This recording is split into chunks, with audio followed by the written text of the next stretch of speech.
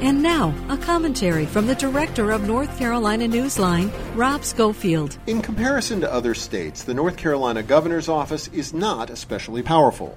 One notable exception to this rule, however, is in the realm of criminal justice, where the governor retains broad power to grant clemency and commute sentences.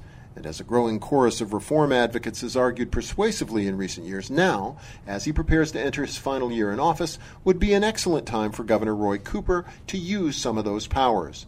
Currently, there are hundreds and likely thousands of people imprisoned in our state. Seniors, parents of young children, sick and dying people, people imprisoned under old and outdated laws whose incarceration no longer serves a purpose. And then there is the state's obsolete and unenforceable death penalty law that keeps scores of people on death row who will likely never be killed. The bottom line, there are plenty of political reasons not to act, but if Cooper were to heed the requests for broad-based clemency and commutation of death sentences to life in prison, he would leave an honorable and enduring mark. For NC Newsline, I'm Rob Schofield.